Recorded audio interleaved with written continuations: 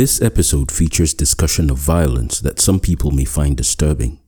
Listener discretion is advised, especially for children under 13. Shell first began production in Nigeria more than 60 years ago, and its legacy in the oil-rich and densely populated Niger Delta region has long been one of environmental devastation and human suffering. Ogoni is the land. The people ogoni. The agony of trees dying in ancestral farmlands, streams polluting, weeping filth into murky rivers. It is the poisoned air causing the luckless lungs of dying children. Ogoni is the dream breaking the looping chain around the drooping neck of a shell-shocked land. That was a poem titled Ogoni, written by Ken Saro-Wiwa. Welcome to Story, a podcast exploring forgotten Nigerian history. You can find episodes of Story for free on Apple Podcast, Spotify, or wherever you listen to your podcast. If you enjoyed today's episode, please subscribe to our podcast wherever you are listening from. Now to today's story.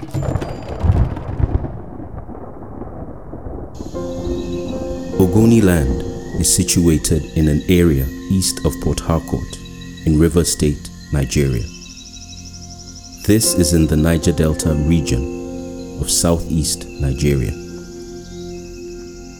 The area forms part of the coastal plains, featuring terraces with gentle slopes intersected by deep valleys that carry water intermittently.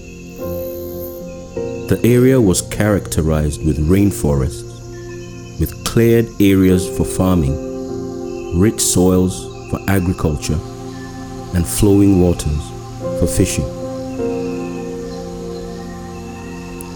Ogoni communities are deeply reliant on their land and water resources, both for their livelihoods and for spiritual and religious practices, which particularly center on the river.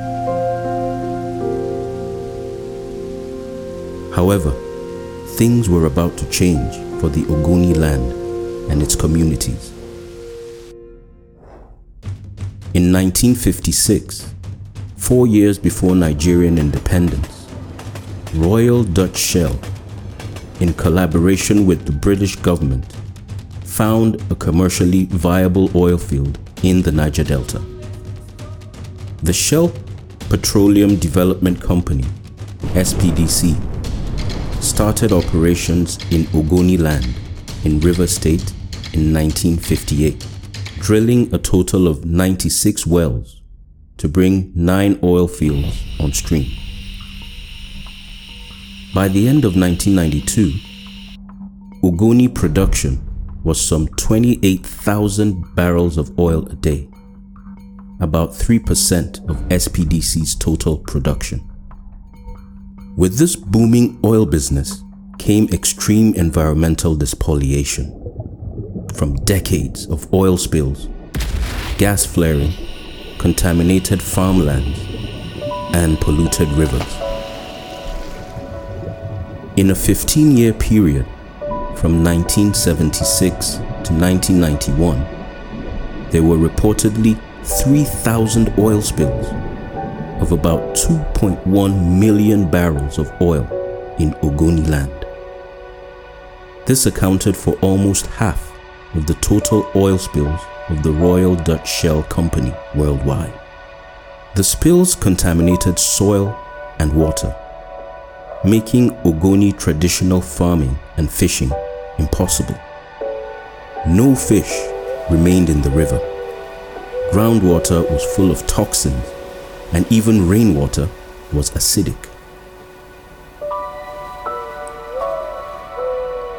Even in areas where no effect was visible, groundwater became contaminated by carcinogens, entering into crops and posing a massive threat to the health of Ogoni and surrounding groups.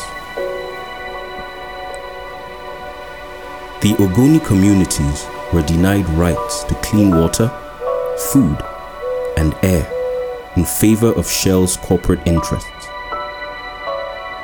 The Nigerian government repeatedly failed to protect Ogoni and their territory.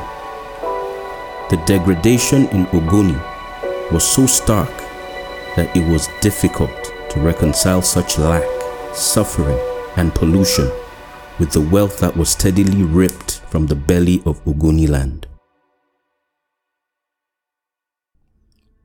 In 1990, amidst poverty, environmental ruin, and the oppression of life under a brutal military dictatorship, a popular non-violent movement, Mossop, burst forth from the Ogoni region of the Niger Delta to challenge Shell and demand an end to the exploitation and abuse of the Ogoni land and people.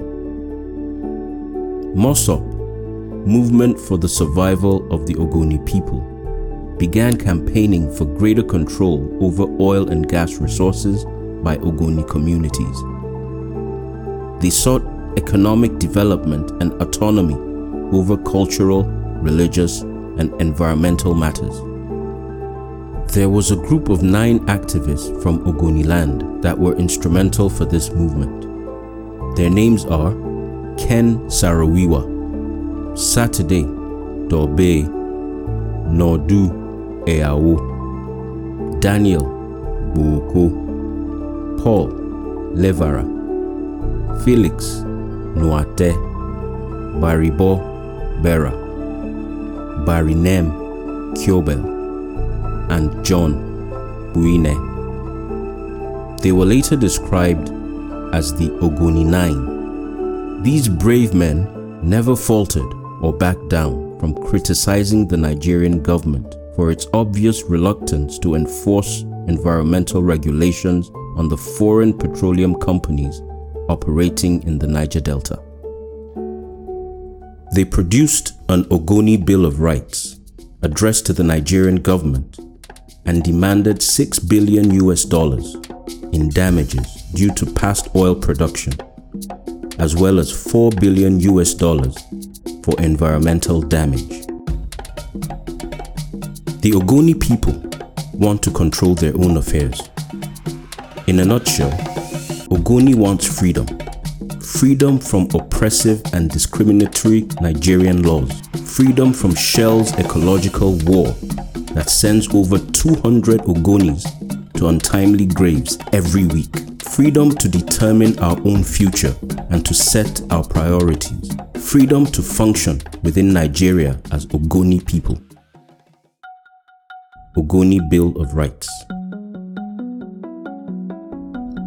Sarawiwa grew to be the face of the movement for the survival of the Ogoni people.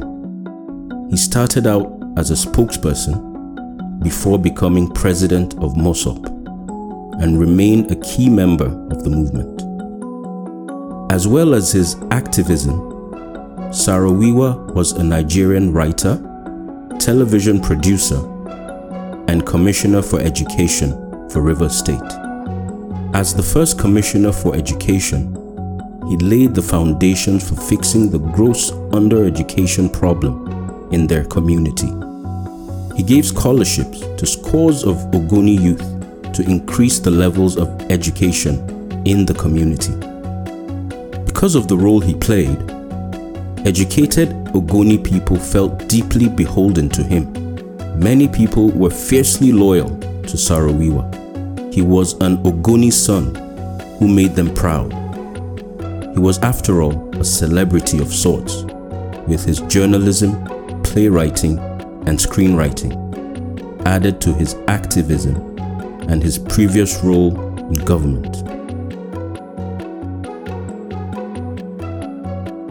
On January 4, 1993, an estimated 300,000 Ogonis, a staggering 3/5 of the population, joined a massive protest.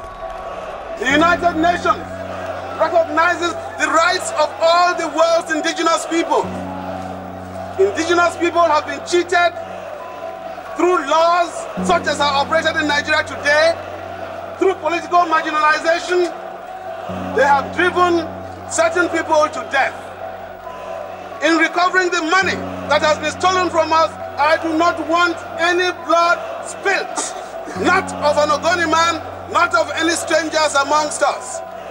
We are going to demand our rights peacefully, non-violently, and we shall win. That was the voice of Ken Saro-Wiwa. The rally had no violence and no bloodshed, just as Ken Saro-Wiwa had told his people that it should be. Saro-Wiwa was reportedly so proud of the Ogoni Day rally that he declared he would have died a happy man had he died that day. That peaceful rally may as well have been the high point of the Ogoni people and Mosop. The Mosop campaigns were so successful it got the attention of the international community. Mosop presented their grievances to the United Nations and even collaborated with foreign production companies to produce 2 docu-films, Delta Force and The Drilling Fields. These films captured scenes of environmental degradation that shocked and horrified the world at a time when there was a rise in global awareness and sensitivity to environmental issues. The Ogoni people had the sympathies of the world, and it was looking more obvious that the Royal Dutch Shell Company was not doing right in the Niger Delta. The Ogoni environmental justice and human rights movement was growing fast. The Shell executive and the Nigerian brutal military government's alarm about the impact of this movement was growing just as quickly. I've been protesting what they say is the incessant Shell was not about to stop its operations in the Niger Delta, and the government would definitely not give autonomy to a tiny community in the oil-rich region. What signal would that send to the rest of the communities in the Niger Delta? At the heart of this case is a corporation's responsibility for human rights abuses that it paid for, encouraged, and conspired with a brutal military government to commit. This government was Shell's partner in its oil operations, and all of these human rights abuses accrued to Shell's benefit in suppressing dissent against Shell's operations. That was the voice of Marco Simons, the plaintiff's attorney, Earth Rights International. In response, a brutal terror campaign was launched against the Ogoni people, including direct attacks on their villages. This was allegedly funded by Shell, with Shell reportedly paying daily rations to the Nigerian army troops that were brought into Ogoni land to silence the Ogoni people. Thousands were killed as a result of this state-sponsored terrorism. Listen to this interview of Karalolo Kugbara of Biara village on the brutality of the Nigerian army in the Niger Delta region. When I was there to gather what they had destroyed, they shot my arm and severed it. There is nothing I can do now. I cannot farm. They have paid me no money. They have done nothing. They brought a lot of soldiers who shot us and injured us because of something that we own. We find it difficult to go back to our homes and houses because the soldiers, at any time they see anybody outside, they shoot. That was the voice of another villager in Ogoni that witnessed some of the brutality of the government. With the increasing tension, divisions began to occur within the Mosop ranks, and there were strong differences in opinion of how certain issues should be dealt with. Their differences ranged from politics to fundamental ideologies on how Mosop should be governed. The younger Mosop members believed that the best way to get what the Ogoni wanted was through confrontation, while the older members believed dialogue and negotiation. Needless to say, the youths were staunchly behind Saro-Wiwa. In Wilbros, in April 1993, 2 women, Karalolo Kogbara and Webari Nnabi were shot by Nigerian troops, allegedly called in by Shell, while peacefully protesting the bulldozing of their farmlands in preparation for a Shell pipeline. Some Mossop leaders challenged Shell, and the company agreed to pay compensation to the women's families. Sarawiwa and some Ogoni people saw this as selling out their people for a paltry sum. Around the same period, in 1993, Nigeria was preparing to hold a landmark election that would bring an end to 10 years of military rule in the country. The head of state, Ibrahim Babangida, would call for meetings with Mossop leaders 3 times in 1993 alone. Sarawiwa was of the opinion that Mossop and the Ogoni people should boycott the 1993 elections, while members like Letong and Kobani believed that the Ogoni should vote in the election. That way they could extract a commitment from the candidate whom everyone believed would win the election, the enigmatic Moshood Abiola, MKO Abiola. When a reconciliation became impossible, Letong and Kobani resigned from Mossop, and Sarawiwa took over as president of the movement. The elections were held, and the Ogoni youths did their best to enforce a boycott. The times were tense everywhere in Nigeria. MKO Abiola was not publicly declared winner of that landmark election, even though he was the obvious winner. The election was instead annulled, and Abiola was arrested and locked up for treason after he declared himself president. In that period, the government of Babangida stepped aside for a civilian leader who would be removed by another military leader, the highly feared General Sani Abacha. This president reportedly had a cordial relationship with Sarawiwa. It was said that he even apologized to the environmental activists on a certain occasion when his passport was seized and he was not allowed to travel for a UN human rights conference. Abacha even ordered that Sarawiwa's passport be returned. This move may have led the Mossop president to believe that he could still get concessions from the government. How wrong he was. Things were about to take a dark turn. The Nigerian military finally found justification to arrest Sarawiwa and the most sought-after leaders. On May 21, 1994, 4 Ogoni chiefs, who were all on the conservative side of Mossop, were brutally murdered. Many suspect this tragic killing was orchestrated by the military itself. Mossop leadership that was part of this game was being arrested, and the security forces are out doing just that. Although the police stopped Sarawiwa from driving into Ogoni land on the day of the murders, he was arrested and accused of inciting these gruesome killings. The same happened to 8 other Mossop leaders, who along with Sarawiwa became known as the Ogoni 9. The men denied the charges, but were imprisoned for over a year and faced with a long trial that many consider to be a sham. Listen to this audio clip of one of Ken Sarawiwa's trials in court. I or Mossop would ever have planned any such action, and I will forever disavow it, no matter what any forum decides upon. I appeal to you, my Lord, for only one thing. The Ogoni people have suffered tremendously in this country. They have made tremendous contributions to it. The Niger Delta itself is in serious trouble. We need every assistance that we can get. On the 31st of October, 1995, Ken Sarawiwa and the 8 others were found guilty and sentenced to death by hanging. 6 of the total 15 defendants were acquitted.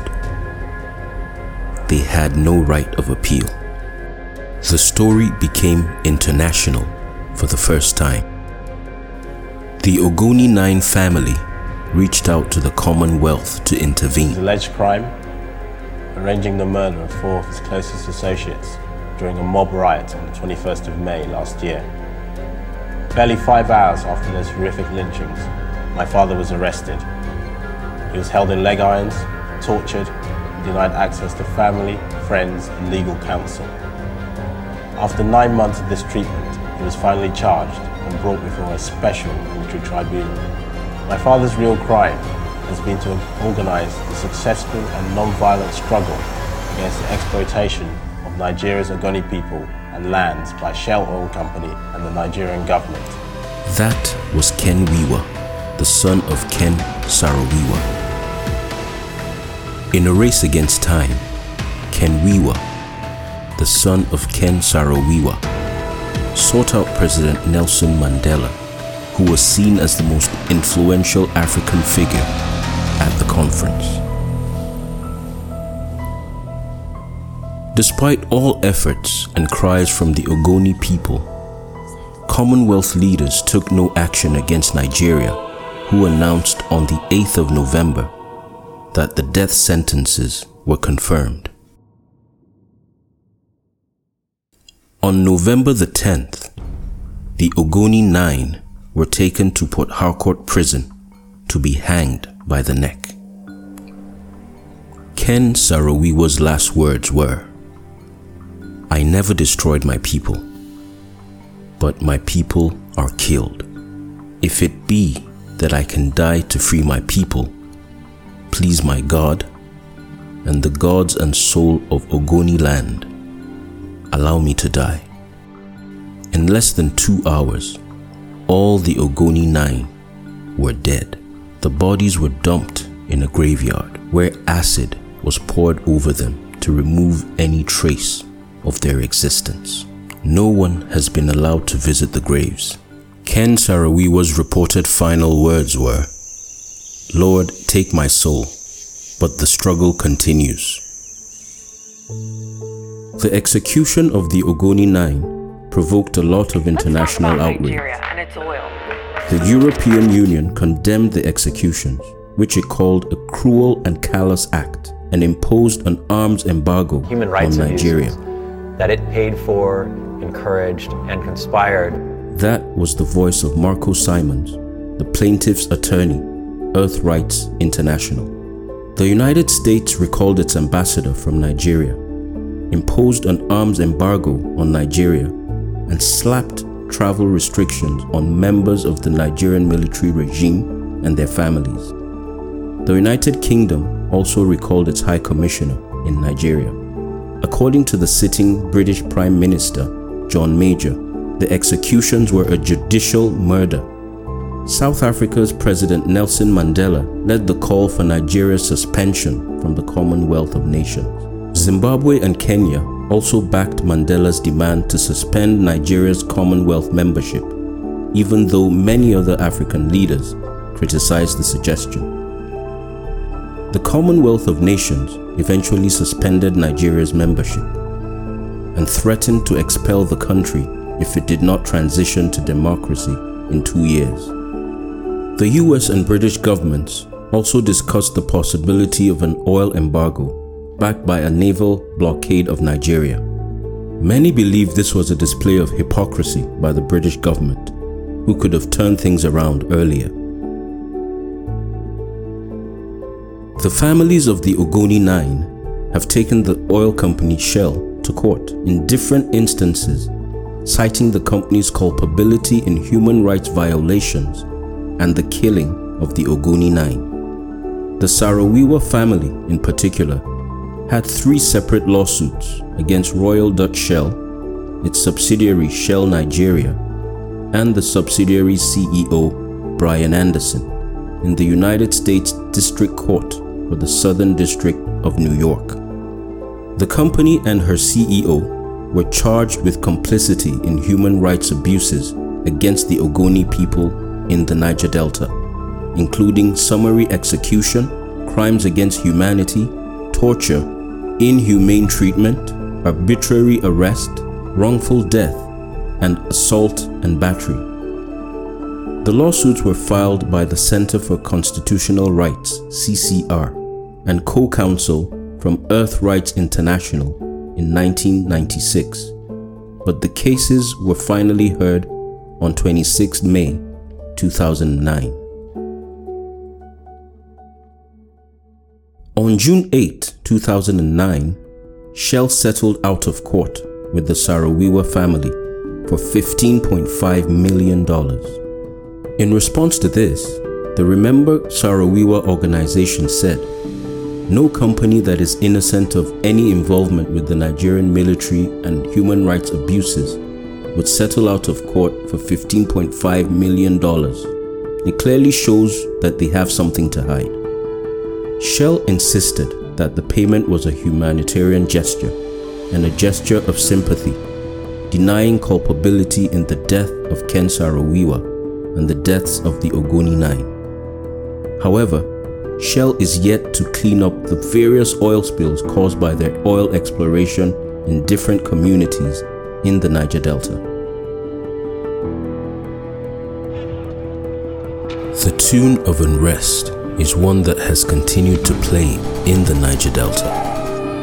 The Ogoni may have lost their bravest men, and with them their voice, but other tribes and regions in the Niger Delta have taken up the fight in different ways, though none has been as concerted and non-violent as the Mossop movement initially was. In the years that followed, there was a rise in militants, an increase in the spate of kidnappings and bombings orchestrated by Niger Delta militants. The word militant was mostly used by the media to describe these men who were fighting for their rights the only way they knew how to. These were young men disenchanted with the poverty and pollution that numbered their days. Many sit back and watch as their land is pillaged and the best jobs in oil companies operating in their waters and lands are given to foreigners. Soon, a sense of anger and revolt consumed the more radical youth, and violence soared in the region.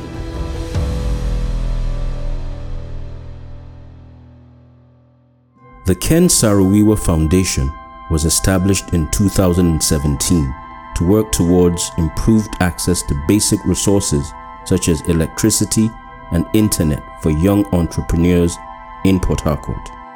The Saro-Wiwa Center provides training for tech startups and helps them grow. The association founded the Ken Jr. Award, named after Ken Saro-Wiwa's son, Ken Wiwa, who died in October 2016. The award is presented to innovative startup technology companies in Port Harcourt, a support system and hope for the youths who choose the route of business growth over militancy and illegal refining. We remember the Ogoni 9. We must continue to recover our radical histories, stories, and voices so we can chart better futures for ourselves. Remember, forgetting is violence, and silence is violence. Thanks for listening to Story Story. We will be back next week to tell the story of Queen Amina of Zazzau, a brave warrior that was born in the 16th century and expanded the territory of Zazzau in present-day northern Nigeria. Remember to leave a review and rate the podcast. It will help us reach more people who want to learn more about history. What did you learn today? Don't forget to follow and tag us on Instagram at Story Story. We will see you next time. Story Story is a Lanoire Aderemi production supported by the Lord Roots Memorial Fund. Script design, sound design, music, and audio production by Lupify Media. Executive producer is Lanoire Aderemi. Producers are Emmanuel Akeju, John Alimi, and Victor Durojaye. Script design, music, sound design, and production by John Alimi. Narrated by Victor Daudu. Social media management by Elizabeth Akeju. Cover art by Samuel Adeyemi, PR by Dari Balogu. Project managed by Lupify Media. Special thanks to Ashiri Magazine for their research support.